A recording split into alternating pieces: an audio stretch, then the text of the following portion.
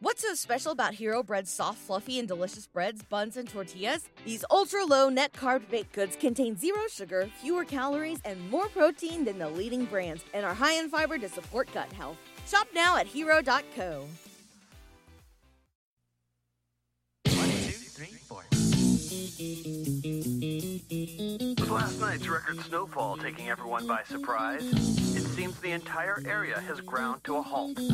Roads are blocked, businesses are shut down, and listen carefully, schools are officially closed for a snow day. Yay! Snow day, snow day, snow day! No school, no school, no school! On a day when anything can happen. Hi, Hal. Hey, look out! Everything will. Principal Weaver! Catch! Whoa! Oh, no. But there's one man who can ruin it all. Snowplow man. Each snowflake marks a snow day that I single-handedly plowed into oblivion. He's got to be stopped. Today. Claire, I know you're watching. What is this? Frank, pan off him. I say try something new. Me. It's a snow day, Claire. Anything can happen. Paramount Pictures and Nickelodeon Movies present Snow, and lots of it, folks. I got your standard slush ball, and this the jelly-filled snow nut. Kids, as unpredictable as the weather. No school. Hey, enjoying your day off? I know I sure am. I gotta go. No rules. Ta-da! You made this for me? Why? It's your favorite animal, a whale. But I like zebras. Huh? No problem. You've stolen your last snow day from us. Oh, now I'm scared. Chevy Chase. Chris Elliott. Snow Day. I'm gonna ask my friends here to give me just a little push. I said a little one! Oh!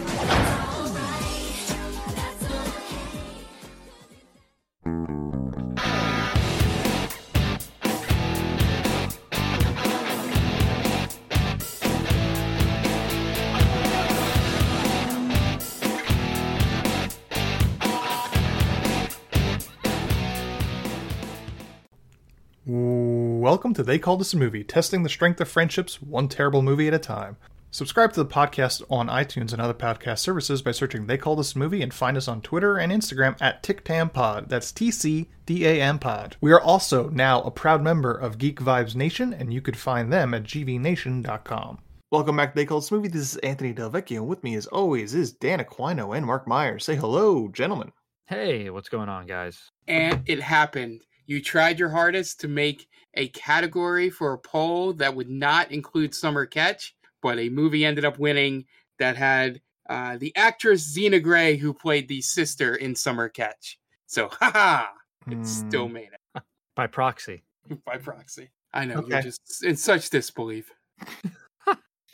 I'm seething with rage. Mark pulled a fast one on us. This fucking guy. And he didn't even pick this movie.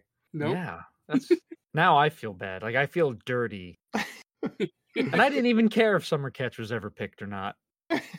Yeah, but before we get into this week's movie, some house cleaning. You may have seen, if you follow us on Twitters, that we were supposed to be dropping an episode on the Women's in Prison movie Vendetta. That didn't happen because I accidentally deleted the file. So, yeah. So that's our first lost episode after 165 episodes that we've done. So that's not bad. Yeah, that's awesome. That's a good track record. We've never lost an episode until now. So that's my bad. Maybe one day in the future we'll revisit Vendetta when it's not fresh in our minds. There's nothing that I hate more than doing something that I've already done. So we're not recording that one anytime soon. Do you think that's ever happened where a podcast or like maybe a big podcast would go through an episode, something happens to it and they have to rehash it? Do you think that's ever happened? It must have at one point. There's so many podcasts and so many episodes of podcasts has had to have happened. Yeah. Oh man. Yeah. I never seen one where they don't acknowledge it, but you can like tell. Mm-hmm. I've listened to a couple podcasts where they acknowledge it, like, oh yeah, so we had to do that whole opening bit over again, and wasn't as good this time. Yeah. You know, like Sometimes things are lost for a reason, you know? Yeah. I don't think we reinvented the wheel on that episode, so it's fine. Not worried about it. But yeah, so maybe we'll eventually do it down the road, maybe a year from now when we have to rewatch it. But I won't have to write notes for that episode, so that's good. But yeah. So before we get into this week's movie, as we do every week, we talk about movies we've watched this week. So Dan, what about you? What did you watch this week? So I watched a few movies, and I was away. I was on vacation for a week, and I found it funny. I was just thinking about this today.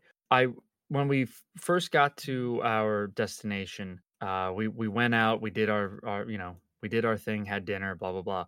We came home, and I turned on AMC, and it looked like AMC was doing this whole movies that you must watch. I guess like however many before you die. And the first movie that was on was Jaws, which is awesome. So I was like, yeah, this is great. I'm going to relax, have some pizza, watch Jaws. Perfect end of the night. Immediately after that was Jaws 2. Okay, not as great, but watchable.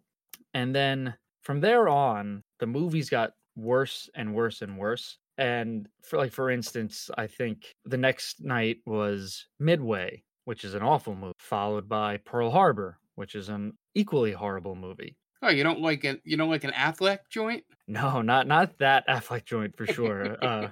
Oh, so bad. And then after that was Divergent. Do you remember Divergent, guys? Yeah. The Divergent series? The Divergent series, that's right. Yeah. So, I have a movie that I watched that ties in with Divergent. Oh, okay. So I realized as the days were going on, the movies kind of corresponded to my vacation. Okay. So like the first day was great. You know, we got in, no problem, had a nice dinner, got to do what we wanted, hanging out. Then the next day was like, okay, well, things aren't working out as great. It is what it is. And then Midway comes on. You're like, okay, I guess. And then just on and on. But it did, the vacation was saved because Mad Max Fury Road was on one night. And then from then on, yeah, it just, everything went smoothly after Mad Max Fury Road. So I didn't want to chance it after that. I didn't watch any more AMC. Like, I'm stopping at Mad Max. So those were the movies that I watched. Gotcha. I forgot Midway even existed. Yeah, I wish I had forgot about it as well. All right, what about you, Mark? Did you watch anything this week? All right, so I'm going to pause here so you can edit in the chunk from last week. Okay, where you say, I thought about watching something, and then I didn't watch something. Yeah, so pause. Yep. All right, what did you watch, Ant? Oh, wow, Mark. I'll have to check that one out. This week I did nothing but revisits. So to tie in with Divergent, my wife and I, we really didn't have anything to do this weekend, so it was kind of a lazy weekend. So we watched some TV. We watched parts 1 and 2 of The Hunger Games Mockingjay, so the last 2 of the series. And let me tell you, I remember nothing of that series. I've watched all 4 of those movies. I watched all 4 of those movies in theaters. I can't tell you a goddamn thing that happened in any of them. Talk about a phenomenon that literally came, went, and left no paper trail in terms of the consciousness of moviegoers. It has left no imprint on culture. It's kind of crazy because it's all people talked about for like 2 or 3 years is those books. And I remember Lenny Kravitz being like super sexy in it. Oh yeah, I mean he's like about it. He's Lenny Kravitz. Yeah. You pull Lisa Bonet. Yeah. You're pretty sexy. I think someone mentioned how Lenny Kravitz would just basically show up on set with whatever he was wearing that day, and I was like, yeah, that's your wardrobe. Yeah. Those movies. So these were after. I think he dies in the third one, or he dies in the second one. Either way, he wasn't in most of what I watched. So I watched those. They're pretty terrible. I don't remember them being as bad as they are, but they're terrible. Yeah, I think the first one's the only one that kind of holds up. Yeah, I don't know. I'm not gonna go back and watch. Yeah, I remember really liking the second one. That was the first one with Philip Seymour Hoffman in it. Yeah. Oh, he died like shortly after the third one, right? Yeah. So he's in pieces in the fourth, but it's kind of like, that might have been just recycled footage. Right. Yeah.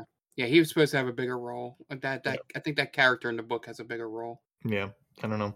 So I watched those two, and then we also watched Juno, which was interesting. It's interesting because now Elliot Page is Elliot Page, so it's interesting to go back and watch, because there are just some certain lines that aren't necessarily like problematic, but just like, oh, this has a new wrinkle now that he's Elliot Page. They're talking about baby names, her and Jason Bateman, and Jason Bateman says, if it's a girl, it's gonna be Madison. And she's like, isn't that kind of gay? Oh, interesting. So it's just like weird things where it's like, that's interesting now. I definitely hate her more, Juno, than I did when I first saw it. She's unlikable as a character. I haven't seen that movie in quite a while. Yeah. But I'd have to maybe go back and check it out. Juno is just very obnoxious and bratty, like a 16-year-old girl would be. Yeah, that I was going to say, she's a kid, right? So, yeah. The only thing I remember about that movie is that for a time period, I thought that Olivia Thirlby was going to be like a breakout star, the best friend. You were wrong about that, Mark. 100% wrong. It's her fault, though, really, right? Yeah. Yeah, we'll blame her. It's not Mark's fault. Yeah. She had the tools, she just didn't have the talent. Yeah. The only other movie I saw her in was The Whackness, which isn't that bad, but there you go. Where have you gone, Olivia Thirlby? Yeah. Hit us up at TicTamPod on Twitter and let us know. Yeah, we'll watch The Whackness for the podcast. Come on. No more Josh Peck movies. Come on. Listen, I didn't know Josh Peck was in this movie, all right? I was just as surprised as you were. This is your set? You picked Red Dawn, right? I did, and that time I did know he was in it. So, besides that, also watched Napoleon Dynamite for the first time in about 15 years. I'll ask the same question again, Ant. How's it hold up? I mean, it holds up because it's as asinine as it was 15 years ago. Yeah. So yeah, it's ridiculous, and some of it's not funny, but it's the exact movie I remember it being. And then, okay. I was gonna say, talk about a person who kind of went nowhere, right? Heater. Man, he had that movie, and then I can't think of another project he was a part of that was really that stuck as good as that did. Well, the ice skating movie. Yeah. What's the name of that movie there, Mark? Right. Yeah, right. Yeah, exactly. I don't think the name of the movie is Nervous Chuckle. Yeah. It's Blades of Glory, by the way. But he was also in like Mr. Woodcock and Benchwarmers. Yeah, just classics. But it's different for John Hader because I think he even knew that the writing was on the walls. Like, man, I had that one. Right. Probably never going to be quite like that again. Yeah. To be honest, I think the best thing he's done in the last 5-10 years was that 2 or 3 episode stint on Critical Role. Yeah, he was an orc or something like that. Yeah, an orc that loved ducks. There you go. Yeah, that's him in a nutshell, I think. Yeah. It's honestly the best thing he's probably done in a decade. Sure. I don't know. I don't think I've heard those episodes. And then the last thing I watched was The Wolf of Wall Street, because I don't know your guys' experience with Paramount Plus, the app, but it might be the worst app in the history of apps. It's terrible. It's incredible. Like, I've successfully watched football on it all year. That works fine. But we can't watch a goddamn movie on this thing. Everything just times out and says, "Oh, we've got an error, and here's the error code," and it doesn't show a goddamn error code. So you can't look it up. Oh, I wonder what's wrong with this. It's fucking terrible. So we did like the 7-day free trial on the Amazon Prime app to connect a Paramount Plus account so that we could watch Wolf of Wall Street. And that holds up. I mean, everybody's a piece of shit in that movie. Yeah. And now I think of that movie as if NFTs were stocks. Exactly. I still think DiCaprio should have won for that movie over what is it? Not Deliverance. The Revenant. The Revenant, yes. Yeah. He's great in it. It's It's tough though, because it's a long movie, and you were stuck with these characters for a very long time. Was it close to 3 hours? It's almost 3 hours, and they fucking suck. Yeah.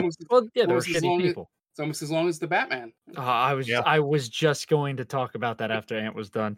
Like we gotta stop with these 3-hour superhero movies. Yeah, we gotta stop. Like Wolf of Wall Street. Yeah, tomato. But yeah, no, that I think that's the first time I've seen that in probably I don't know if I've seen it since theaters.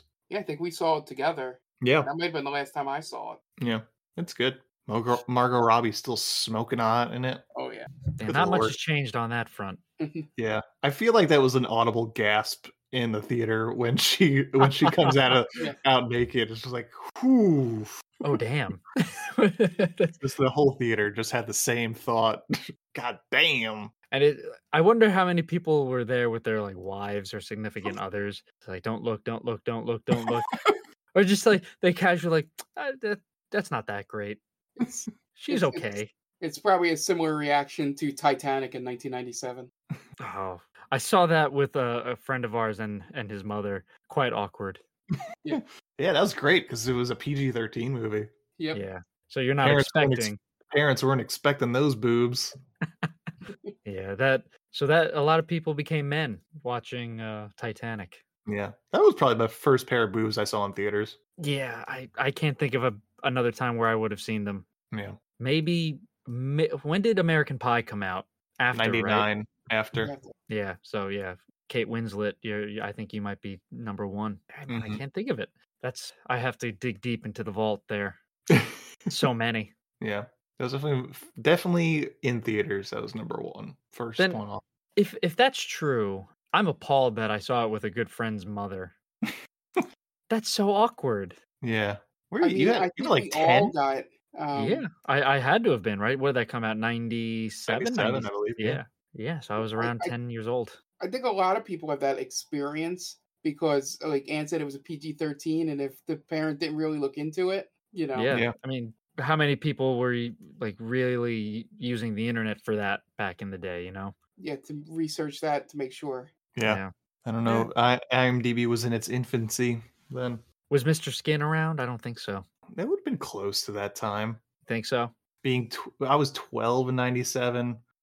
It's possible. I feel like that was definitely part of my 12-year-old growing upness. I don't want to look up Mr. Skin on my wife's computer. Okay, so. I'll look it up. I don't need in August of 99, so close, but just a little bit more. Damn, we all came to a pretty serious revelation right now. What's that? That was the first for a lot of people. Yeah. I'm trying to think what I think the first pair of boobs I saw in a movie was Doc Hollywood. Wow. Because for some reason, my parents did like Columbia House. I was like, oh, we'll get like a whole bunch of these VHS. And so we had VHS of movies I've never even heard of, including Doc Hollywood. I was like, oh, it's the guy from Back to the Future. And I must have been like 6 or 7. I was like, I'm going to put this movie in. And I was like, boobs. I like this. Yeah, what's going on? Yeah. Doc Hollywood. I don't know, like if that's awesome or just like weird, right? Because Doc Hollywood, who would have thought that would be someone's first? Yeah, right. It was the girl from Tommy Boy. The not Janine Garofalo. Right. Yeah. Yeah. Okay. Yeah. She comes out of the water naked. I remember that burned into my brain. It's imprinted. I love that. That's great. It's a core memory. No one forgets their first. All right, that's all I watched this week, I think. Also my wife has been watching The Sex Lives of College Girls on HBO. It's another Mindy Kaling show. Yeah. It's fine. It's like Girls, but like less Lena Dunham, so better, I guess. I was going to say, but better written. Yeah. More tolerable. Yeah. It's weird though, like, because there's always, in every single Mindy Kaling show of what I've seen, there's always a character that's basically a 1-to-1 representation of Mindy Kaling. Like, obviously, she had that show. I don't even remember what it was, where she played The Mindy Show. The Mindy Project, where she was obviously her. And then she's got that show on Netflix where the lead is a young Indian girl in high school. Mm-hmm. And then there's an Indian girl in this that goes to a prestigious school in Vermont and wants to become a comedy writer. It's like, wow. So, where'd you pull that character bio from with your Dartmouth degree? But it's fine. That happens in a lot of shows, right? Yeah, absolutely. Yeah, she's not the only person. But it's just like, oh, yeah, I feel like there's always one that's just got to be almost basically her. Mm-hmm. It's a little bit of more of a salacious title than it deserves, though. Because I feel like it sounds like something that would have been on Skinamax. I was gonna say, why is Lynn watching Skinamax? Yeah, right. That'd have been great. Yeah. No, Sex Likes a College Girls. Sweet. It's like Fred Olen direct this. I've never heard of this stuff before. Wink, wink. Yeah, back before I had a computer in my room, but I had a cable box. So good. Yeah, I'm happy that she's watching it, but I was a little disappointed that it turned out to not be what I thought it was. To not be what you thought about it. So it's funny. Tubi has all of those movies. Really? But they're about 45 minutes long. Because they've cut all the sex scenes out. Oh, so what's the point? Right? What are we doing here? You mean you don't watch Emmanuel in Space for the plot? I mean, you lose so much when you don't get the relationship aspect of it, though. Yeah, that's the whole point of it, isn't it? Yeah. Kids don't know. Gen Z doesn't know about damn Skinamax. Puritans. They don't know what it was like. Yeah, just hoping you see something. Now it's just at their fingertips. Yeah. It's like, I don't want to watch real sex. Those are ugly people fucking. Right. I do that. Yeah, to them, Poison Ivy. Yeah, to them, Poison Ivy is just a plant. Yeah. Oh man, the good old days. Softcore porn. Yeah, that was the best you could get, and you were happy you got it. Yeah, absolutely. There was a market. Yeah, I guess that's the thing now. There is no market for it. Everyone's got a phone and everyone's got internet access. So what is softcore the Hydrox of Two Hardcore's Oreo? I guess so, or it's Gimbals. Gimbals to Macy's. Yeah. If I had a movie theater, I've just decided if I owned a movie theater, I would be programming a marathon of the Fred Olen movies. Ghost in a Teeny Bikini. The other ones. That's the only one that I can think of. I don't know if you'd like your clientele. I'm sure it would be sort of like a nice cross section of perverts and people that would go to midnight shows. Possibly, yeah. You'd get the also like the perverts. Troll. Yeah, you get like the Troll 2 kind of crowd, right? Yeah, that's what I'm hoping for. You get the Troll 2 crowd. Oh, yeah. Well, if you open that up, I will definitely be in line to do that. There you go. I'll support you, my friend. And that's all we watched this week. So we're going to take a quick break, and you guys are going to listen to some ads so we can pay those bills. And we'll be back in a second. And welcome back. Now it's time to get into this week's movie. And this week, we had our January Movie of the Month poll on Twitter. So we posted a poll on our Twitter page at TickTamPod. You go there and follow us. But we had a poll, and our theme this week was snow movies. So we pitted. Marco, was your movie? It was Vertical Limit, right? Vertical Limit. Vertical Limit, the mountain climbing movie with Chris O'Donnell. Robin himself. And I picked Ski Wolf, which was a low-budget movie I found on Tubi, and it is exactly what you think it is. It is a ski movie, like Ski School, with a teen wolf. So while also saving the community center. Yep, from the rich developers. It had everything. But as what usual with these polls, those weird movies that no one's ever heard of do not win. But the movie that did win was Dan's pick. And Dan, why don't you tell us what movie we picked this week? All right, so I thought outside the box with this movie. You came to us, and you said, theme's going to be Snow Day. So I said, all right, what kind of awesome movie can I pick that will really make people think Snow Day? And I had the genius idea to pick a 2000 Nickelodeon comedy, Snow Day. And it's a match made in heaven, really. Okay. Yeah. Well, where are you coming from with Snow Day? I'd never seen it. I didn't know it, but my wife was elated when I told her we were covering this movie because she really enjoys Snow Day. And yeah, I don't know why, honestly. I did not enjoy this movie. You didn't enjoy it, huh? No, I didn't. Well, obviously we'll get into it, but I thought that they had too much going on here.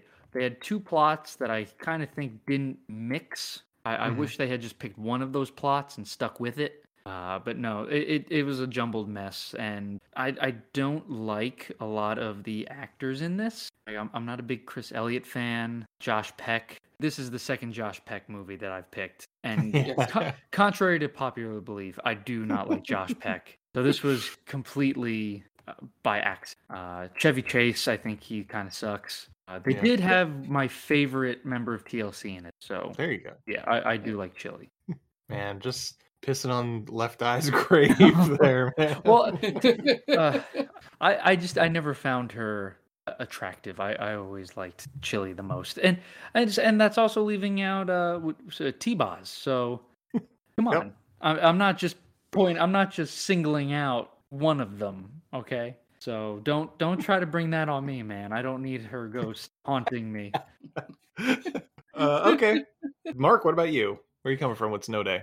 So I did watch this back when it first came out. Didn't remember a word of it when I rewatched it here. Yeah, it was right around that time where 99, 2000, where you're transitioning out of watching those kids stuff on Disney Channel, Nickelodeon, and all that into, oh, that stuff's too kiddie. I'm going to go watch the rated R movie in theaters. So the thing I most was amazed by was that there was a lot more, maybe it's just my memory with actors and actresses. There's a lot of hey, it's that guy sort of moments throughout the movie. And it was like, okay, I guess that would have been the time frame that all these people would have been young, because I keep forgetting that 2000 is now 22 years ago.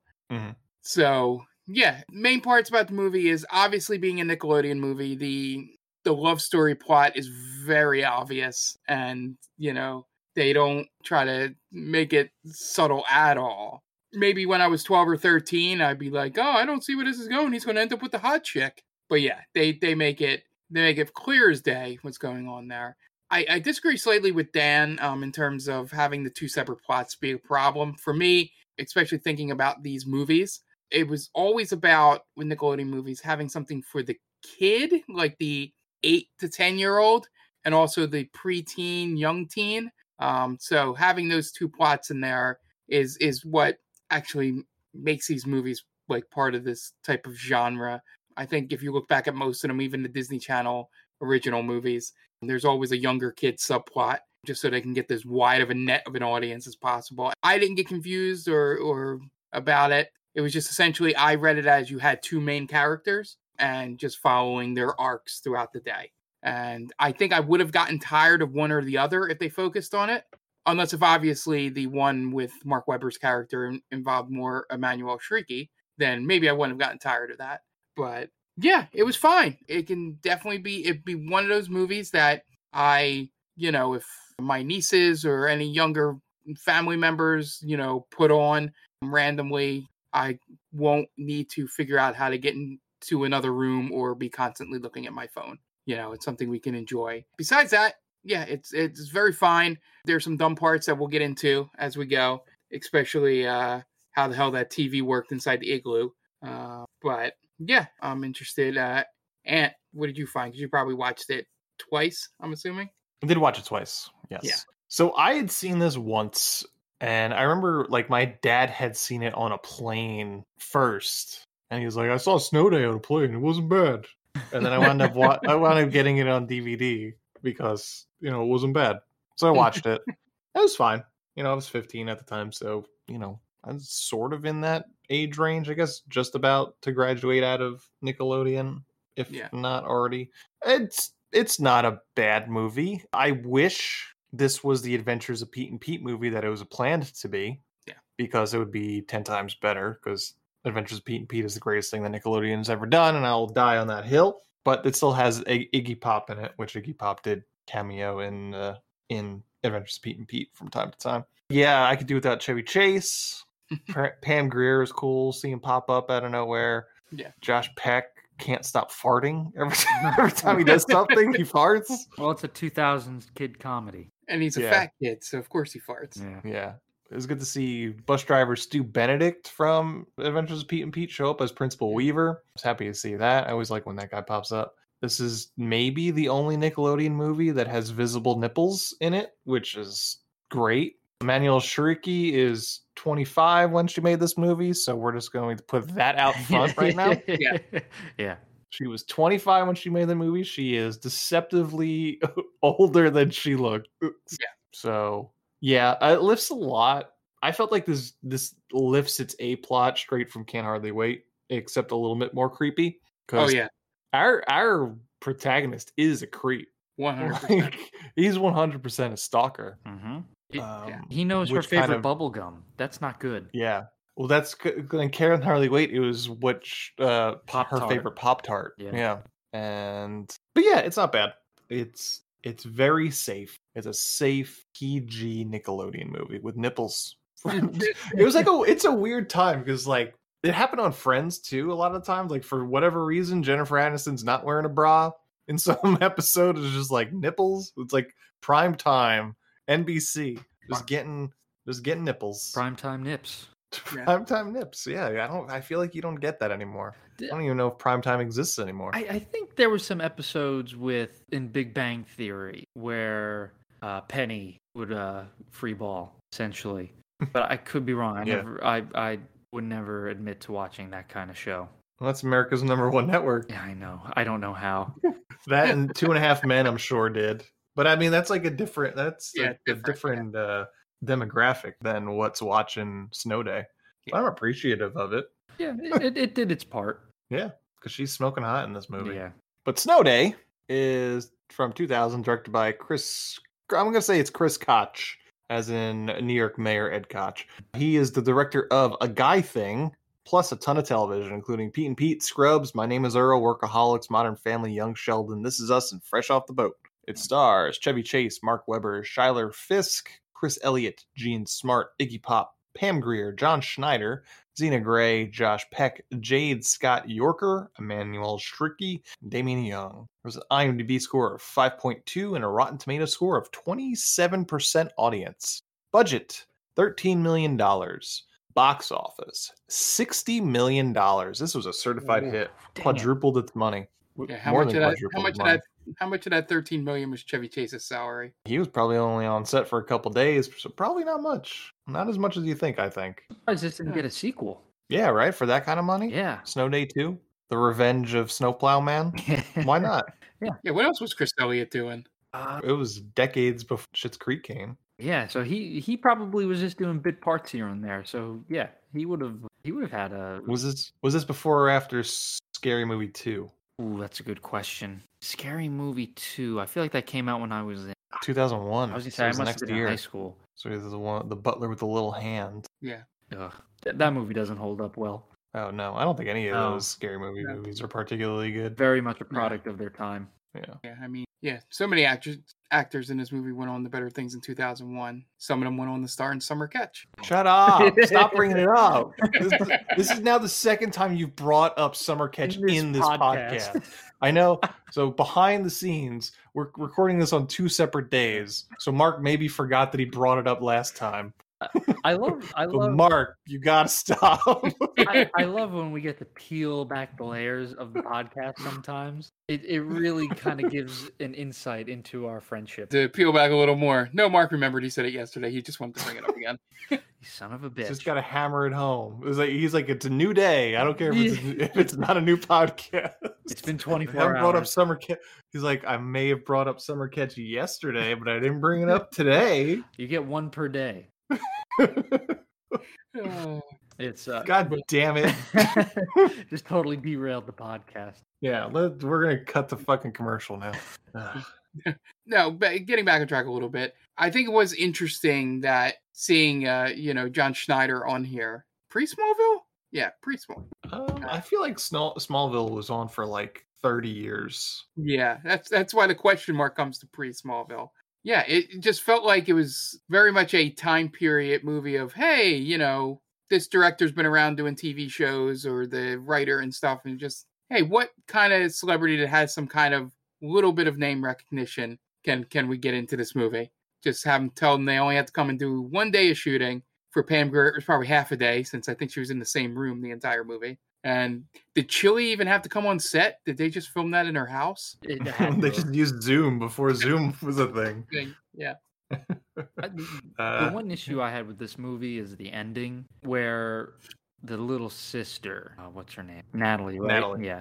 Natalie and her friends are gonna unplow streets. Right. That's not how things work. That is one thing I was thinking. It's like it feels like they kind of wrote themselves into a corner with not letting Snowplow Man win. Right, because he had the one street left. Like, he's already won. Yeah. We're gonna do a little unplowing. So I'm not sure how that works. I guess you would just have to drive on the side of the road and plow it back onto the road. Yeah. But that would take far too long to do. Take far too long. I feel like these kids are not skilled enough snowplow drivers to accomplish such a feat. I think you're 100% right on that. Like, how do we make the kids victorious? Right. And like that's the road to school. That could have been a little better. Yeah. There you go. We made it a little better. Yeah. We made it more so you don't feasible. have to and then you just tie him up wrongful imprisonment. To be honest, I think he was like the hero in this movie. He's a blue collar worker just trying to do his job. Right. He's a government employee. Yeah. Granted, he's gross, right? He's got the bad teeth and he's a slob, but so what? There are other people in the world, Natalie, that need to actually get shit done. They got to go to work. Yeah.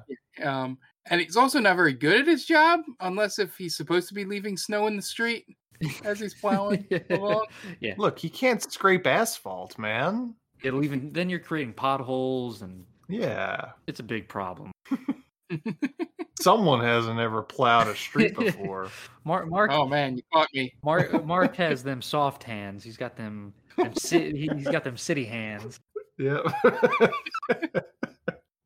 I like how they said maybe it's because it's set in Syracuse, right? So the whole thing of the fabled second snow day, like are we to assume that, no matter how much snow has ever fallen in that city, they've never closed schools for 2 days in a row? It's because the snowplow man is that good at his job. True. Yeah, I think that's what the assumption is. Because, Syracuse could probably get dumped like 3 feet of snow, before like climate change happened. Yeah.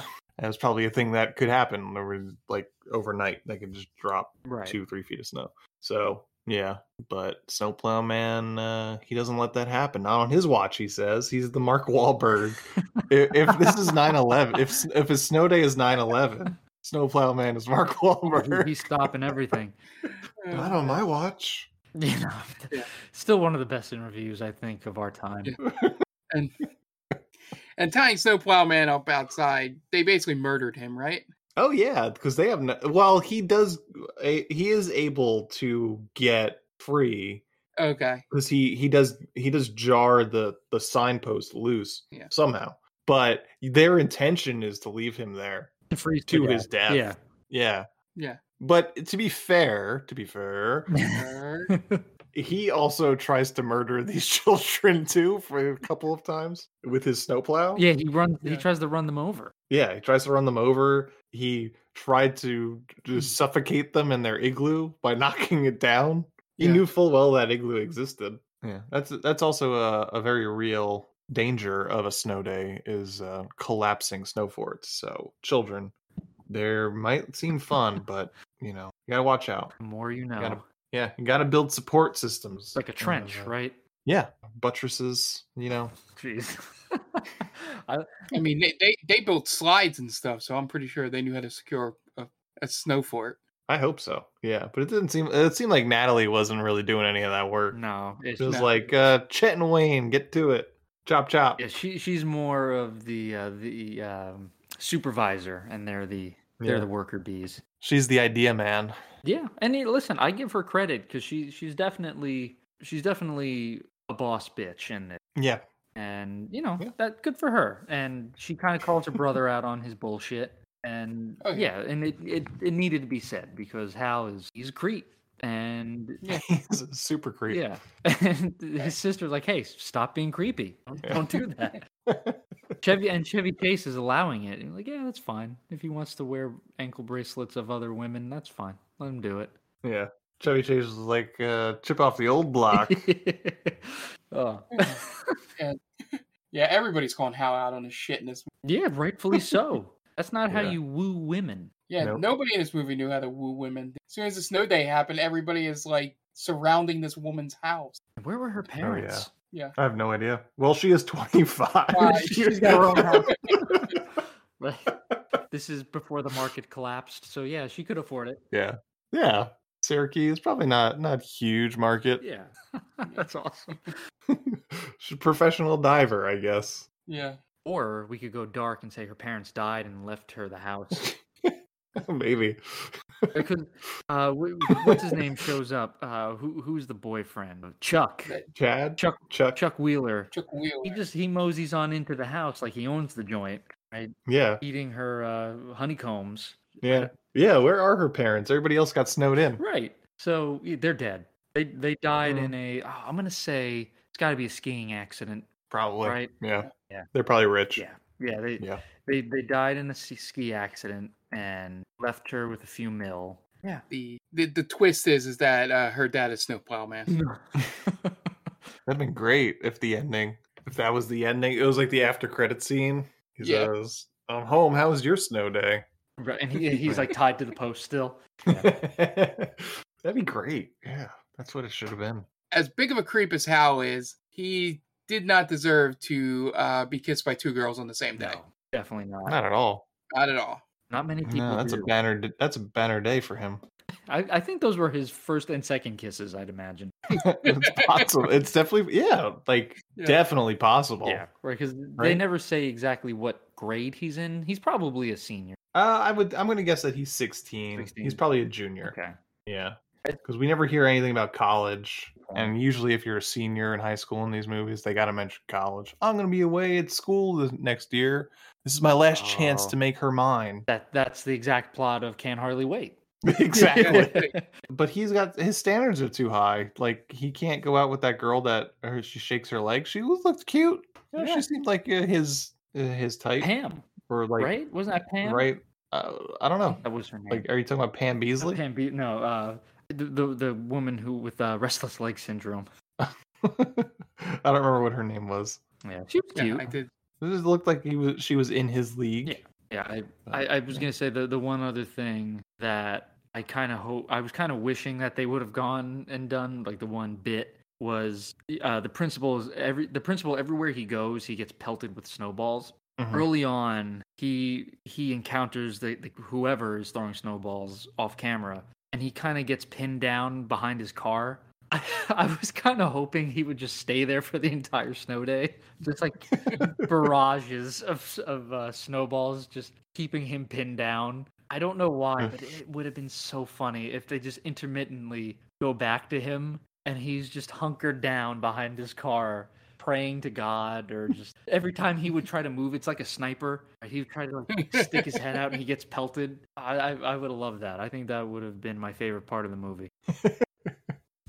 What do you say we get into the plot? Let's do it. All right. Dan, what do you got? Okay, so it's been a little bit, but I'm going to try to remember. Our good friend Tia and her friend Brittany, they have a podcast that you should definitely go check out. It is called Coffee Break with Tia, or it's Tea Time with Tia. It changes, I feel like, every other episode. They do have a top 10 coming out. I do remember her tweeting about it. So, all right, so Tia is like a podcast conglomerate unto herself at this point. So just go to Geek Vibes Nation, gvnation.com, look for her. Just type in Tia, and you'll find all of her shit. And it's perfect. She's great. She's also the head writer for Geek Vibes Nation. She covers TV, movies, anything you need. She's got you covered. Her Twitter is at @TC_Stark. Give her a follow. Tell her They Called This a Movie sent you. Okay, great. And we are going to take a quick break, and you guys are going to listen to some messages from friends of the podcast, and we will be right back. Hey, this is Ken M. Padawan J. Coach Duffy. From the Ocho Duro Parlay Hour podcast. Every week, the ODPH is talking sports, movies, TV, comics, and more. It's always a parlay of topics on each episode. You can find the ODPH on Apple Podcasts, Google Podcasts, iHeartRadio, Spotify, Stitcher, Podbean, and wherever you find great podcasts, such as the one you're listening to right now.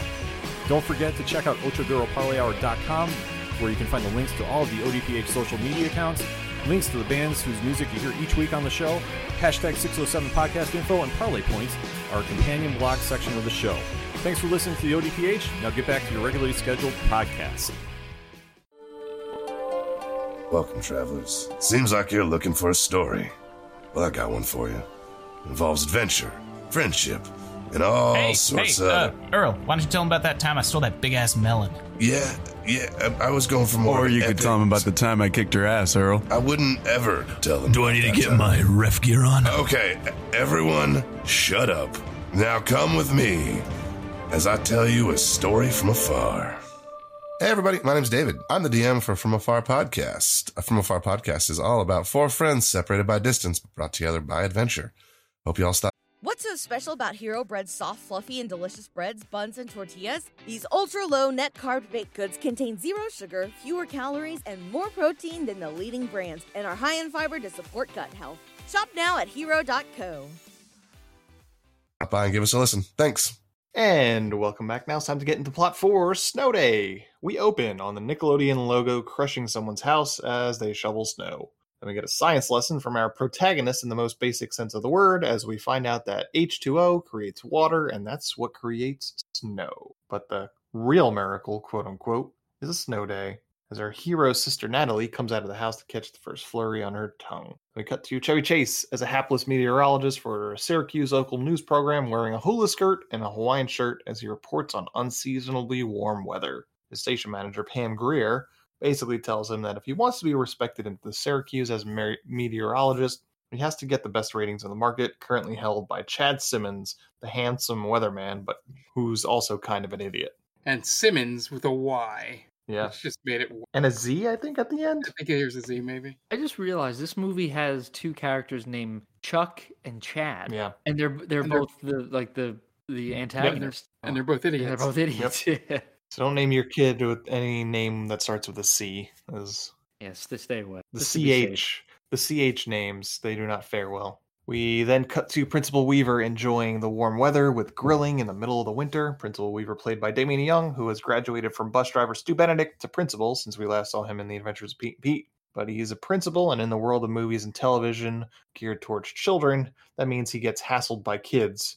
I really feel like I barely had any interactions with my principal, right? Never. They were a non-entity in a child's life, really. The only time I would see my principal was at assemblies, essentially. Yeah, I think it was more in my high school was the vice principal came around because I guess he was in charge of discipline. Gotcha. So like he would be the one handing out, detentions and demerits and things like that. Yeah, I was a good kid, so I never had any interactions with the vice principals either. All the time, I told him to screw off most of the time. Oh man, you were like, up your nose with a rubber hose. Did you tell him to sit on it? Yeah. Hey, vice principal, sit on it. I could see Mark doing giving the vice principal or the principal the finger, but he's doing the Jack in the Box one. Yeah, where that came from. Mark rolled with the sweat hogs. It's just that's canon now. That's podcast canon is that Mark was a sweat hog. Yeah. My all of my interactions with my authority figures in high school came from 70s and 80s high school movies and TV shows. Did you guys have jackets? Did you have like a? Were you in a gang? Essentially, is what we're asking. We wore sweaters. Nice sweaters, comfortable and practical. If you don't know what we're talking about, go watch Welcome Back, Kotter. Yeah.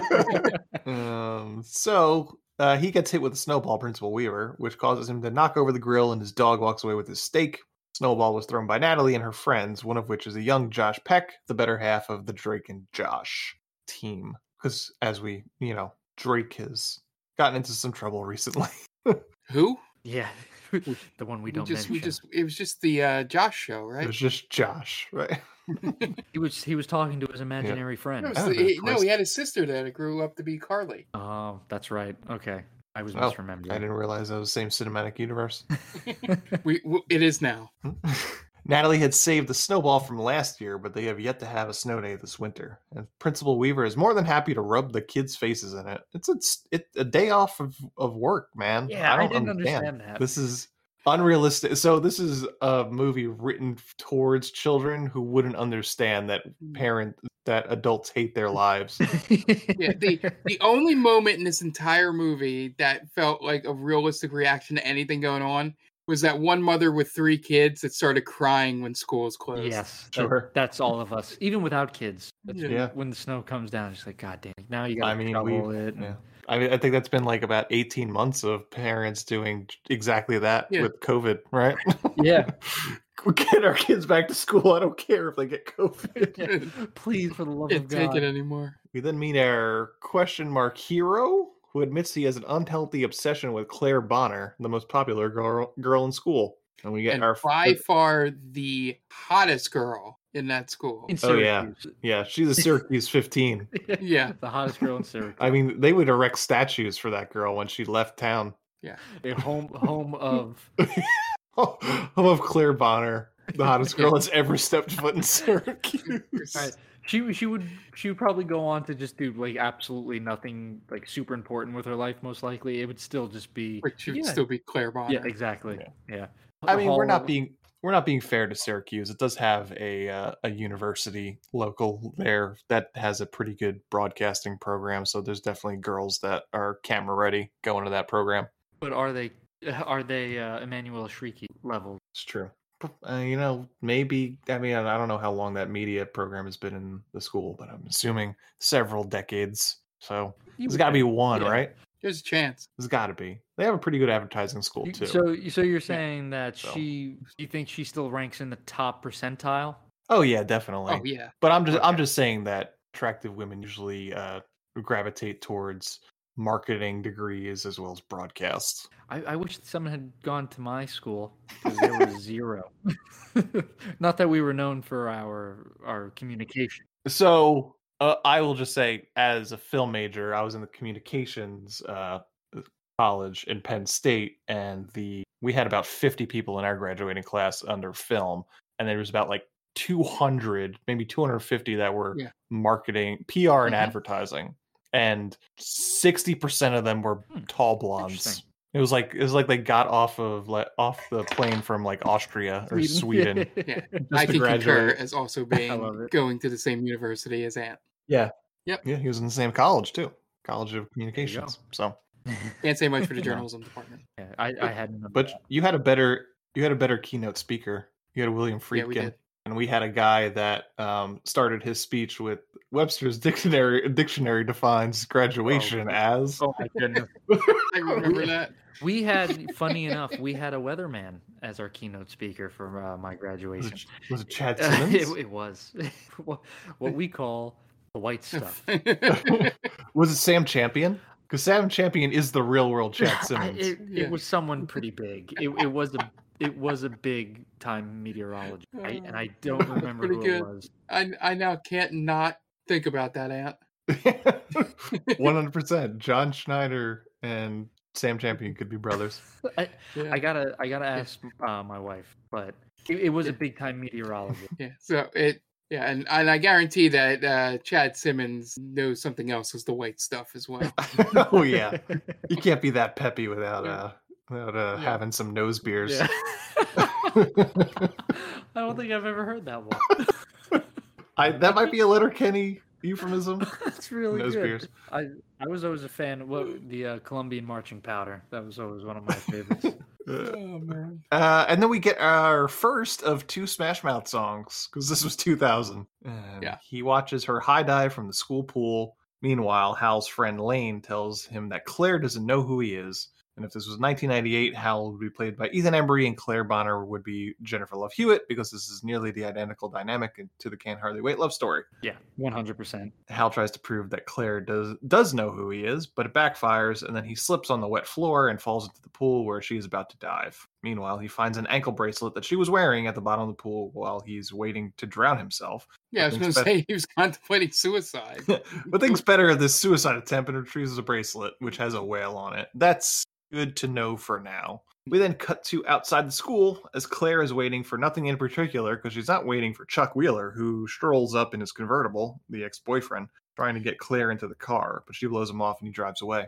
Meanwhile, Natalie sneaks into Hal's room to steal generic action figures so she could play with them outside. Hal comes home and she tries to get him to play with her, but he tells her they aren't toys and he has intentions to sell them, which seems like he should have kept them in the box if he was planning to. Yeah, they're useless at this point, buddy. Yeah. At dinner, we find out that Chevy Chase is Hal and Natalie's dad, and they have a little brother named Randall. And Jean Smart walks in, and she's the mom, and she comes home late for dinner because she's a workaholic, badass bitch. There's trouble with her work-life balance, doing generic business things. It's very much a Vincent Adult Man aspect to her job. Mm-hmm. We got the Beijing investors on line one. We're doing a stock market. Yeah. And she can't help but answer the phone at the dinner table when it rings. And Randall can fit his whole fist in his mouth, but can't act worth a damn. Yeah, this kid needed to be cut. 100%.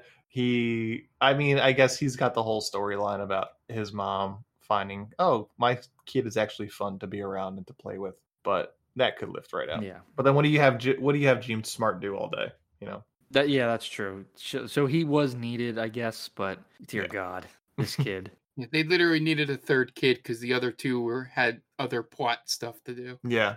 But he's got like one line reading at the table at the end of that scene. It was like, man, that was the best take. It was something like, I guess that was a really important phone call. Oh, yeah. Yeah, because she's the mom is, what Chevy Chase is telling her not to pick up the phone. Yeah, I remember that. Oh, God. Yeah, that kid's insufferable. I'm sorry. I wonder how Gene Smart and Chevy Chase got along on set. I feel like he'd be a real dick to her, and then she would like not put up with that shit. She feels like somebody that would like stick up for herself in the face of Chevy Chase. He's a notorious. And we all know he's an asshole. Yeah. Is that there's only a scene and a half they're together in the movie? The dinner table. It's like, yeah. That's all I can remember. And then like the next morning, right? I think so. I think they might have one more scene together. Yeah. Later, Hal acts like a real creep with this ankle bracelet, sniffing it and then trying it on. In a non-Nickelodeon movie, Hal totally wraps this bracelet around his dick and jerks off. I thought that was my first thought. He kind of like looks around a little bit. I was like, tell me there's no way he's gonna just like slowly put his hand down. Like, there's no way. Yep. Yeah, he's jerking off with that thing. Yeah. In real life, that's exactly what's happening. And then Chevy Chase busts in. God, doesn't anyone knock in this house? And Hal 100% has a foot fetish too. Yeah, because he like focuses on the bracelet or the anklet. So it's a big thing for him. Natalie catches him being all weird, and he kicks her out of his room. He was not masturbating, but he was masturbating. Natalie checks her barometer because she has a barometer because her dad's a weatherman, and her dad have a little talk about the weather as it's getting colder, and it looks like a low pressure system's coming in. That's what kids are coming for, is the weather talk for this movie. Yeah. And she tells her dad that Hal is acting weird, wearing a girl's ankle bracelet and all. And then Natalie's dad gives her a snow globe, and Randall gets his fist stuck in his mouth. Yeah. Which is probably a good place for that fist because he's terrible at acting. It stops the words from coming out. Yeah. And Chevy Chase, for the first time in his life, doesn't cross the problematic line in this scene when told that his son wears an ankle bracelet. Oh, yeah. Yeah, he's actually okay with it. Like, yeah, well, it is what it is. Hal and his friends are at a diner, and he may have gone there because Claire is there because he's a creep. This also has some very George McFly and Lorraine vibes because he tells his friends that him and Claire are destined to be together. They mention destiny quite a lot. Yeah. So he works up the courage to stand up and make a move towards Claire's table, but when he gets there, no one at the table pays him any mind, so he walks out defeated. Back at home, Natalie has what can only be described as a schizophrenic episode. As she imagines it's snowing in her bedroom. She's caught by her mom, who then comes to tuck her in. That would explain a lot about this character, by the way. Yeah. It's a fever dream. She has a couple of, she hallucinates a couple times, and she has a weird sneaking suspicion that the snowplow man is out to get her. So yeah. What if all of this is just in Natalie's head? None of this happened. It didn't snow. Yeah, it's like she's looking at the snow globe at the end. Oh, St. Elsewhere style. Yeah, there you go. Yeah.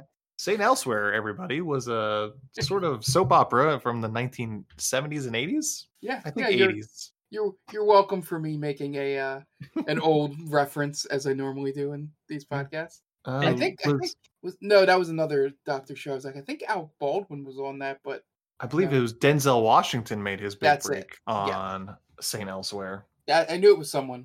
Yep. I think Mr. Feeney was on it too. Oh, no way. Mr. Feeney was a character on the show called Boy Meets World. He was a teacher. Yep. We love to educate the youth out there. The youth. That's from my cousin. Yeah. That's probably better known. At the news station, Chevy Chase is getting ready to go on for the late news and starts to look at the weather instruments and realizes that the weather is changing before his eyes, and that is likely that it will snow. So he announces it live on the air. Sure enough, when Natalie wakes up, a record snowfall has dropped a bunch of snow on Syracuse. And she just screams at the top of her lungs. Yep. She tells the neighborhood she's the Paul Revere of Syracuse. It's her job is to announce when there's snow. Now we have to explain who Paul Revere was, Ant. Guys, Paul Revere was a myth. I don't think he existed. Yeah, I think he was a story. He was a composite character. Several people. Yeah, it was. You're telling me all the stories we heard about the American Revolution may have been just to drum up support and patriotism and what's it called? To get people to go through the arduous task of winning a war. Well, yeah, you need morale boosters. That's the word I was looking for. Yeah, you need heroes, man. Yeah, buy war bonds, children. Exactly. Not everybody can be Ben Franklin and fucking some French prostitutes while the war banging going on. French hose.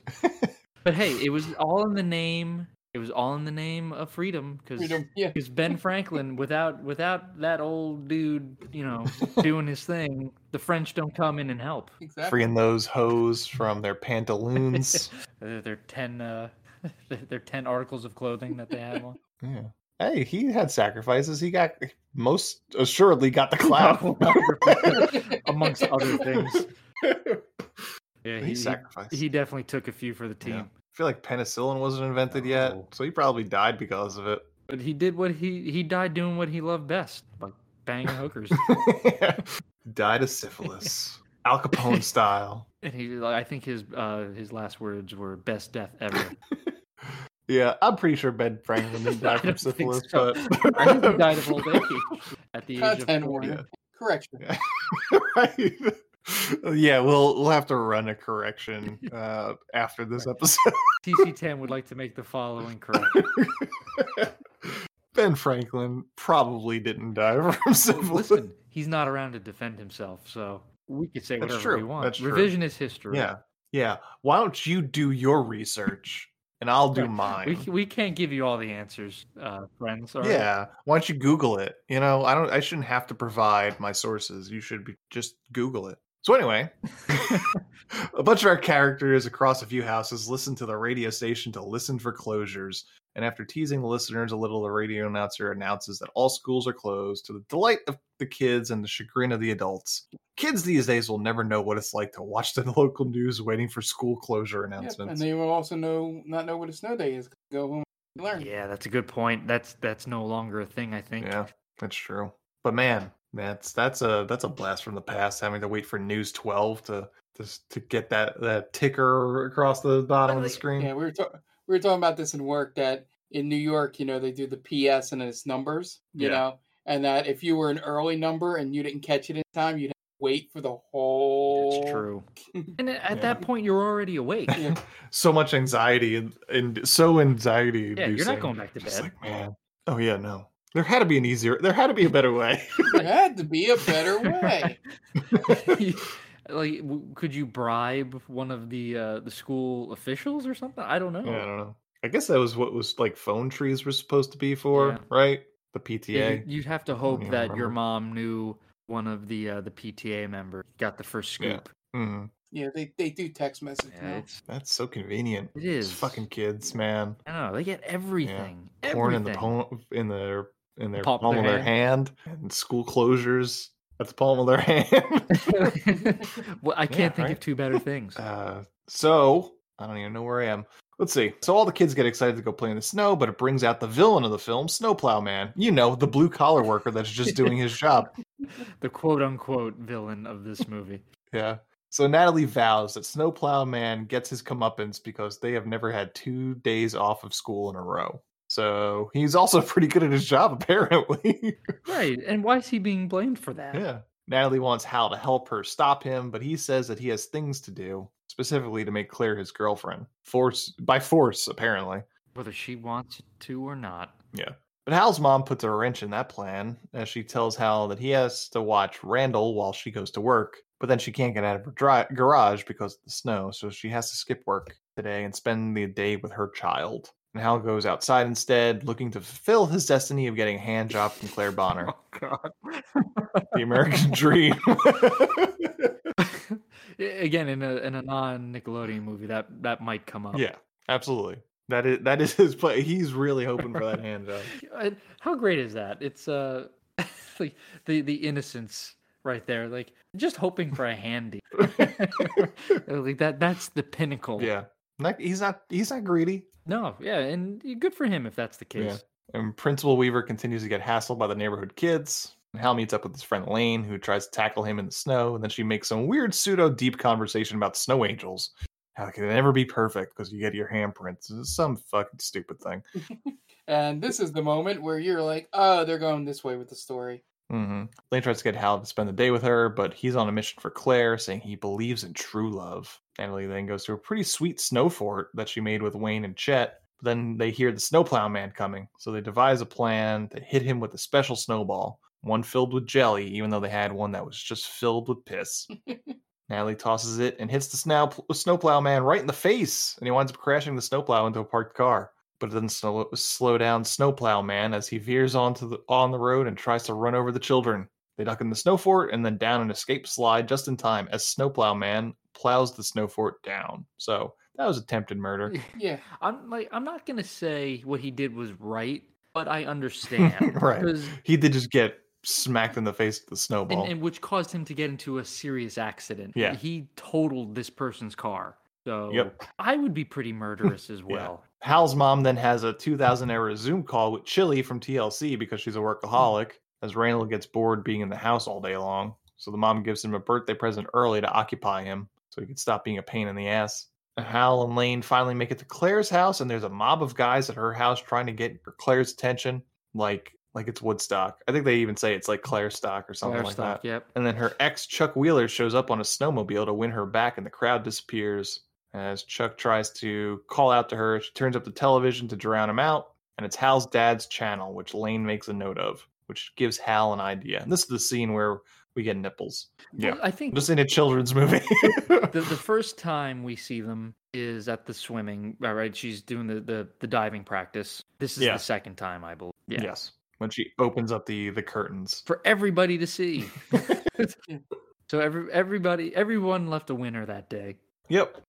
So Claire relents with Chuck and agrees for him to come inside for a minute while he pleads his case to get back together. Hal's dad is on location at the sledding hill dressed as a snowman, and the kids push him down the hill live on television, which gives Hal the chance to take the microphone and profess his love for Claire live on television. This entire station is incompetent because he would not have been able to get that much out before yeah, he got away. He's like a full minute before they finally cut due to technical difficulties. Like, just cut the commercial or something. Right. Yeah, the second this kid comes on the air, just cut the feed. Yep. But it doesn't really work anyway because we soon see Chuck and Claire drive by on a snowmobile as There She Goes by Sixpence None the Richer plays. And that was a blast from the past. Yeah, remember that? Although I will say Newfound Glory has a pretty good cover of that song. I'm not ashamed to admit that. I enjoy their cover. So that's my dirty little secret of the podcast. Oh, man. Use that as you will. I hope nobody hears this. Hal's dad realizes that his competition, Chad Simmons, is taking credit for calling the snowstorm first, which isn't true. It was whatever his name was. I don't even know what Chevy Chase's name was in this movie. Chevy Chase. And also, who gives a shit? Yeah, really? I think it's Brad. It's Tom. Actually, now that I'm thinking of it. Tom Branston. Tom Branston, that's what it was. Tom Branston. Do weathermen really like fight over who's the better weatherman? Right? It's got to be like the news program on the whole, right? No one's. I feel like this is such a foreign concept. The idea of local evening news, because it's been such a long time since it's mattered. Because nobody fucking watches the local news anymore. Yeah. But like, do people tune in specifically for a weather meteorologist? I don't know if that's true. I think they just tune in for the weather itself. Right. Yeah. I feel like if you get it right, then that's what people are going to. Yeah. They'll remember that more. Flock to. Especially in Philly, you get it wrong once, everybody remembers. When John Belair's, who predicted a storm of the century, 30 inches of snow, and we got nothing. So here's a question. Now that you bring this up, because I don't know, but is there really much difference between like each channel in the market? Will their weather reports vary particularly different? Sometimes. Like, was he the only one that predicted it? Only the other ones would be more conservative, like saying like 6, 9. They all got it wrong from what I remember. But he was like 30 inches blizzard of the century. Oh, damn. Yeah, and they never let him live it down. You can't. He swung for the fences on that one. You can't go that high. You can't. Yeah. That's a death sentence right there. I also feel bad a little bit for weather people in the fact that when they get it because of things like that, when they get it like slightly wrong, people are like unforgiving. Like they say, 3 to 6 inches, and we get like 2. And they're like, God damn it! It was in the ballpark. Yeah, but because of things like that, they never rather know. But I'll say one thing, just because living in a Philadelphia market, people do turn in for the newscaster. Okay. Because just about everybody in Philly will tune in for Jim Gardner. Yeah. He's been the guy behind the 6 and 11 news since 1977. So. All right.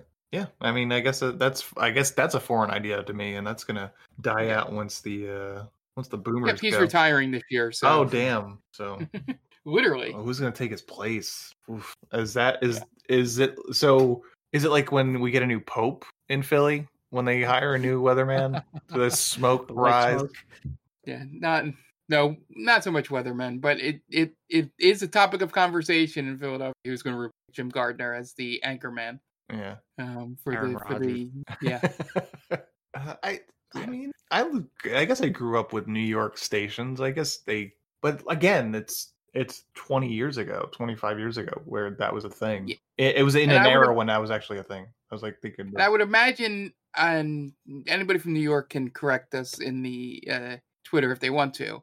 I would imagine most of the people that were known and popular there went to the national stations and not so much the local stations there. Yeah, I mean, like Sue Simmons was big for a while. Chuck and Sue was was ABC or NBC. I think that might have been NBC. Chuck and Sue. Yeah.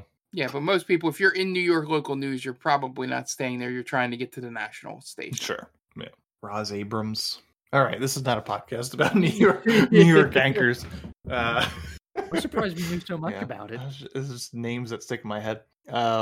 So, meanwhile, Natalie and Chet use Wayne as a decoy by making him pretend he's dead in the middle of the road with ketchup all over him and he's farting all over the place. As has happened a lot to Josh Peck. Used as bait. I don't know what that means. Are we trying to make a joke about Drake and his penchant for young women? Yeah. Have he ever used Josh as bait? Yeah, I wonder. Can you imagine that? Being the wingman to that unfortunate series of events. That weighs heavy on your head. It's got it, right? Drake, I don't feel comfortable. Shut up, Josh. We'll do this or I'll kick you off the goddamn show. I mean, Dan Schneider was probably there, so that could have been his wingman. Yeah, that's true. Yeah, they probably tag team that. Poor choice of words. That's a good point. I meant it as in they were each other's wing. Oh god, I can't save it. Yeah, don't take the laughing hysterically as that we accept that. Yeah. It's just poor choice of words. It happens. We're healing the world through comedy, through laughter. That's how we heal. It works, though. A snowplow man gets out to investigate, allowing Natalie to sneak into the snowmobile to try and fetch the keys, but instead winds up stealing the bird. So they run off with snowplow man's bird. So snowplow man kidnaps Wayne in retaliation. Hal and Lane go to an ice skating rink that plays nothing but Al Martino music, run by Iggy Pop. And that's a sentence I never thought I'd say. They've followed Claire and Chuck here. And Claire talks to Chuck, asking him what he knows about her. And he thinks that her favorite animal is chimps because she's absolutely crazy for chimpanzees, he says, which is my favorite line from the whole movie. You're wild with those chimps. What, does he ever give a reason? He doesn't, right? It's just that's what he thinks. Because he's an idiot. But yeah, there is no reason. He just thinks she's crazy for chimps. Who's not? Yeah, Right? exactly. Look, you put a chimpanzee in a tuxedo, it's fucking gold right there, man. That's 90s gold for sure. I'm on board. Then you got a whole Dunstan Checks In movie. I was thinking about it. He can even run a hotel. Was that an orangutan? That was an orangutan, yeah. Yeah. Same thing with Clint Eastwood, right? Yeah, that was Every Which Way But Loose. Why did Hollywood have such a hard-on for orangutans? Are they just easier to work with? Maybe. Because a full-grown chimp will rip your face off. They have been known to do so, yes. I wonder if orangutans just... I think maybe orangutans just don't get that big. You know what? I don't know, but I've seen some pretty big orangutans, like the big floppy, you know, the flat faces. I was a big fan of the great apes when I was growing up. All right, I thought they were very neat. So like the lowland gorillas and the mountain gorillas. Orangutan is old man of the forest. I don't know if you know that. So there you go. I did not. Yeah, we learned something new. You know that I like Newfound Glory and the Great Apes. And he also doesn't know what color her eyes are, which is a bigger problem. But I just love that she's crazy for apes. Meanwhile, Lane bangs on the door of Iggy Pop's office to tell him that someone in the girls' bathroom wrote some graffiti sullying the good name of Al Martino. So they run off and gives Hal the chance to run into the office and play some better music, and to once again profess his love for Claire.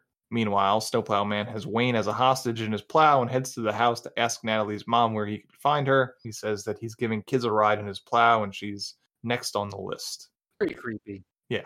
Then Randall runs outside, causing the mom to chase after him, and then the phone rings, and the Snowplow Man answers it for some ungodly reason, and it's Natalie giving him a ransom call, trying to set an exchange for Wayne and the bird and for him to give them a second snow day. Is like his phone number public domain or knowledge that she would know to call? She calls the house phone. Oh, he picks up the house phone. Yeah. I missed that. Yeah, it's just on the table in the hallway, and he answers it for whatever reason. I have no idea. Selene goes to the diner and meets with their other friend, which I didn't even bother to learn his name. And she's sent by Hal to bring Claire to the football field as he's building a surprise for her there. Yeah, and then Lane in this scene shows off how much of a creep she is towards Hal. Oh, yeah. So Natalie and Chet go to make the drop for Wayne, and Snowplow Man shows up with Wayne tied to the plow. Meanwhile, at the diner, Claire talks to her mean girl friends about this new guy, Hal. They're asking her what she even knows about this guy. And then Lane chimes in and talks about Hal and how great he is and how he gave mouth-to-mouth to a baby bird, which would probably just blow the lungs of that baby bird right out. Probably. Yeah. Because there's no way he knew how to do it at such a young age. Yeah. I can't imagine. She talks about Hal and the snow angel thing again and convinces Claire to come with her. The baby chick thing, for some reason in my head, and maybe my brain is ruined by you introducing me to I Think You Should Leave, but it felt like it would be part of a skit in that, where the chicks die and then he goes to give CPR and it makes it worse because he starts exploding their lungs in front of like children or something. Did Lane ever mention if the baby chick survived? I don't know if she did. Yeah. Because he gave mouth to mouth to the baby bird. That's it. And then he was sick for a week with salmonella poisoning. Yeah, he caught the avian flu. Meanwhile, Natalie and the Snowplow Man are at a stalemate with the drop, but she gives up the bird, and then Snowplow Man throws Wayne into the snow and drives off with the bird. And then at the football field, Claire sees what Hal was busy doing, drawing a giant whale in the snow because she has a whale charm on her ankle bracelet, and he thinks it's her favorite animal. But she likes zebras. That's my favorite moment in the movie. Yeah. Because you love whales, they're your favorite animal, but I like zebras. Yeah, that was a trailer line. Yeah, it makes the anklet pointless at this. You know what I mean? Because now it holds no significance to him holding on to it. It would have made more sense if whales were her favorite animal, and he knows everything about her. So why would he not know what her favorite animal is? It's literally just for that joke. Yeah, and I think it kind of falls flat. It doesn't serve a purpose other than, again, Chad doesn't know, or Chuck doesn't know what her favorite animal is, which he thinks is a chimpanzee. so now he's wrong. Wait, what's with that? What's with that pronunciation? Oh man, I can't believe I said it that way. I was listening to another podcast, and you listen to other podcasts? I am sorry. I know that so much is coming out right now. And the way the person on the podcast was trying to sound like he knew more about animals than the other two. So when they said chimpanzee, he would say, no, it's pronounced chimpanzee. So I think it just got embedded into my psyche. So now I say chimpanzee. But yeah, I know it's chimpanzee. I promise you I know that. It was a slip. I swear. But the point I was trying to make was the anklet makes no sense twice, because Chuck thinks that her favorite animal is a chimp, right? We just got over that. Did we lose Andy? Is he like dying laughing? I think Ant might have. We lost. I'm sorry. This is what broke Ant.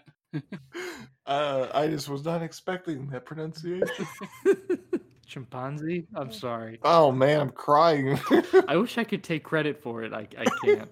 Like it was just a bad pronunciation. Composure. Game face. All right. And then Chuck shows up with a bunch of goons on snowmobiles. We find out that Chuck bought her the ankle bracelet with a whale on it because of the killer whale Shamu, whose name he believes is Shampoo. And he says that she loves shampoo. Just a lot of bad pronunciation. Shampoo. I love shampoo. Pretty good joke. I thought that was pretty good. Not great, but for a kids movie, it's good. Can we just? There's no coming back from this, is there? This podcast has been completely derailed. Nice, man.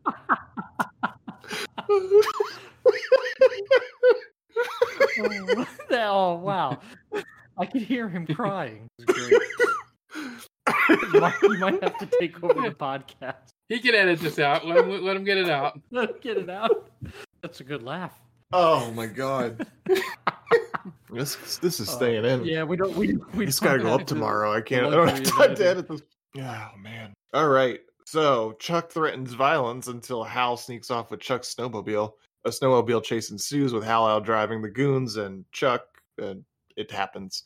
Meanwhile, Chevy Chase is on location at an ice sculpture competition and gets upset when he sees one of the kid's sculptures of Chad Simmons. So he assaults the kid until they accidentally knock over the sculpture. Hal's mom gets ready for her Zoom call with investors in Beijing, but just as the call is supposed to start, Randy winds up outside. So she goes to chase after him, then calls her assistant to patch her in on the cell phone instead, and then Randy starts throwing snowballs at her, knocking the phone out of her hand. He continues peppering her with snowballs until she realizes that it's fun, and she starts to play with him in the snow, forgetting all about the call. So Natalie goes back home and puts the generic action figures back on the shelf and tells them that she failed to stop evil. So she has another schizophrenic episode as the action figures talk to her, telling her not to give up. Meanwhile, Lane and Hal meet back up, and Hal still can't stop talking about Claire, which starts to piss Lane off because she realizes that she likes him, so she kisses him and storms off. And Chad Simmons is doing a report with some spectators, giving autographs and stroking his own ego,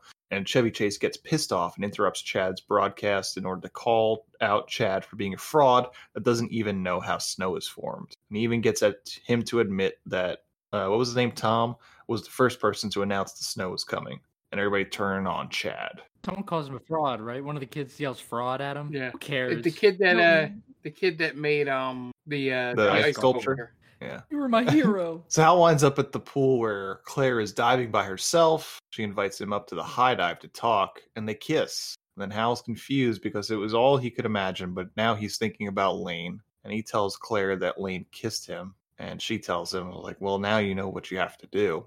This is kind of an interesting, like, little twist in it, is that she's not, like, a shitty person about it. Yeah. Like, you think that she'd wind up turning into a mean girl, but she's actually like, no, you know, the kiss was nice, but you you have another destiny on your hands. Yeah. Yeah, that is an interesting twist. Yeah. But she's never portrayed as a mean girl. Like she's usually every time that someone is talking to her, she's pretty down to earth and just like your girl next door kind of thing. So I would have been a bummer if she turned out to be like a big jerk about it.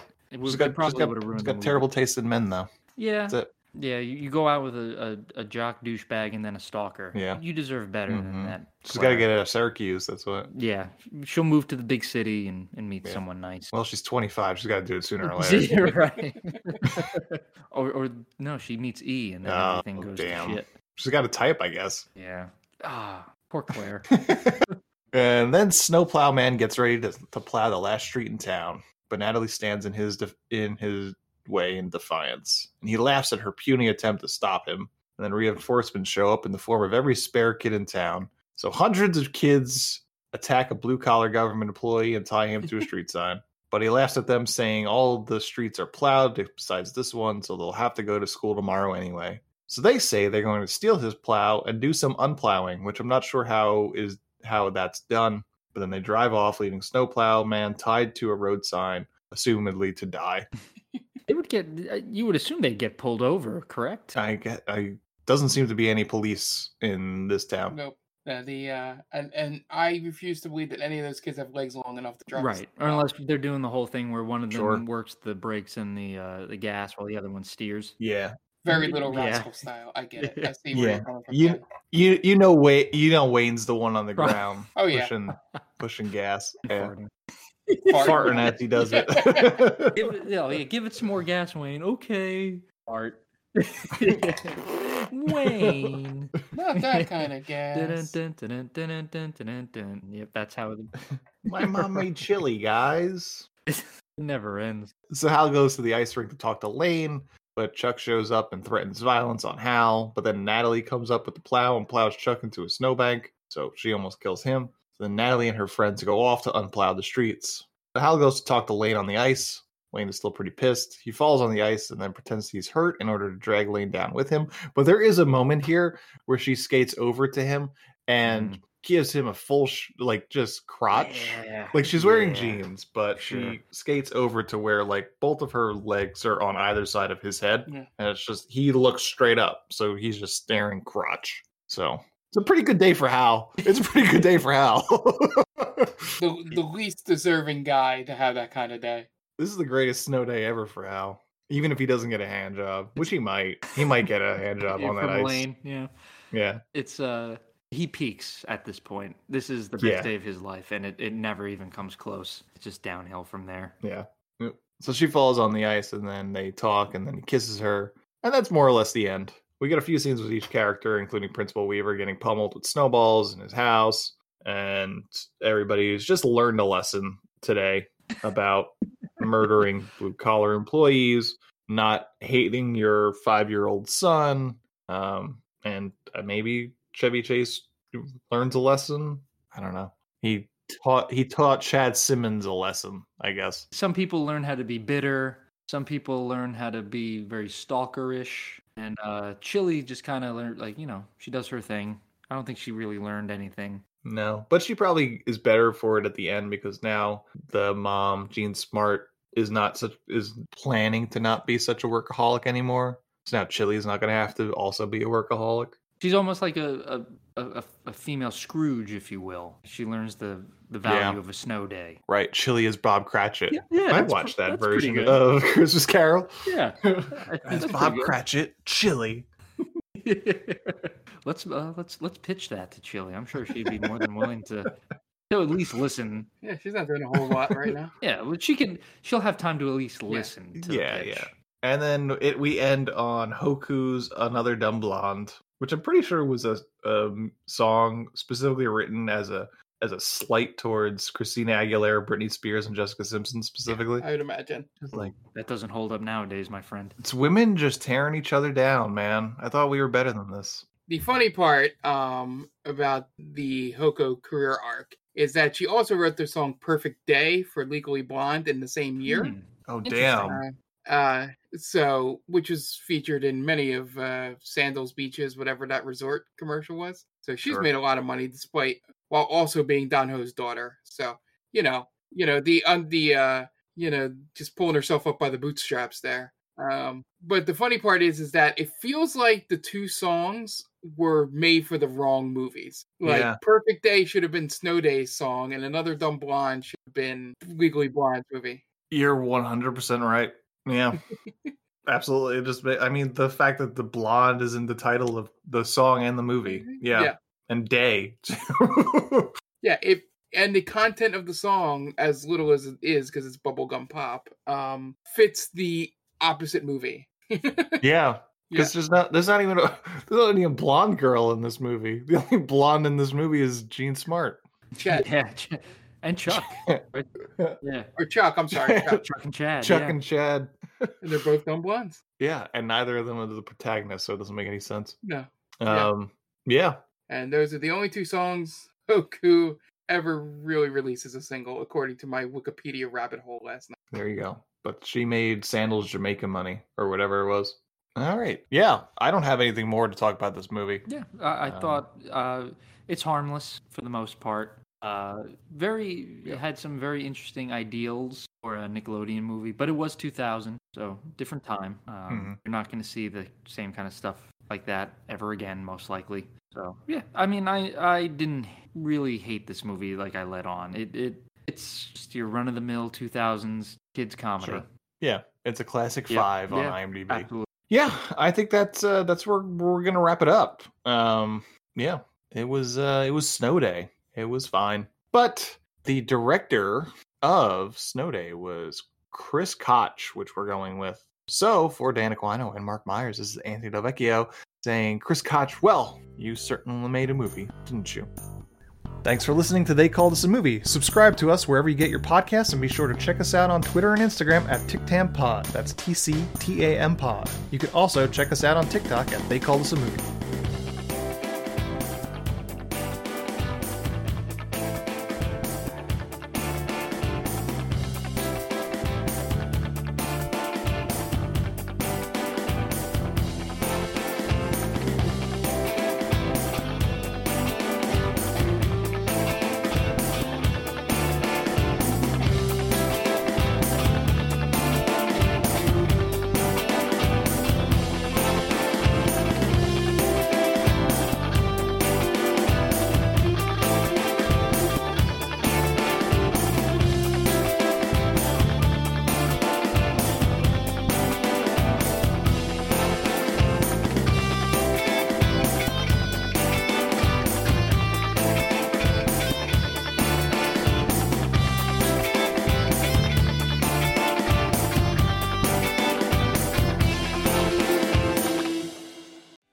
Special about Hero Bread's soft, fluffy, and delicious breads, buns, and tortillas? These ultra-low net-carb baked goods contain 0 sugar, fewer calories, and more protein than the leading brands, and are high in fiber to support gut health. Shop now at Hero.co.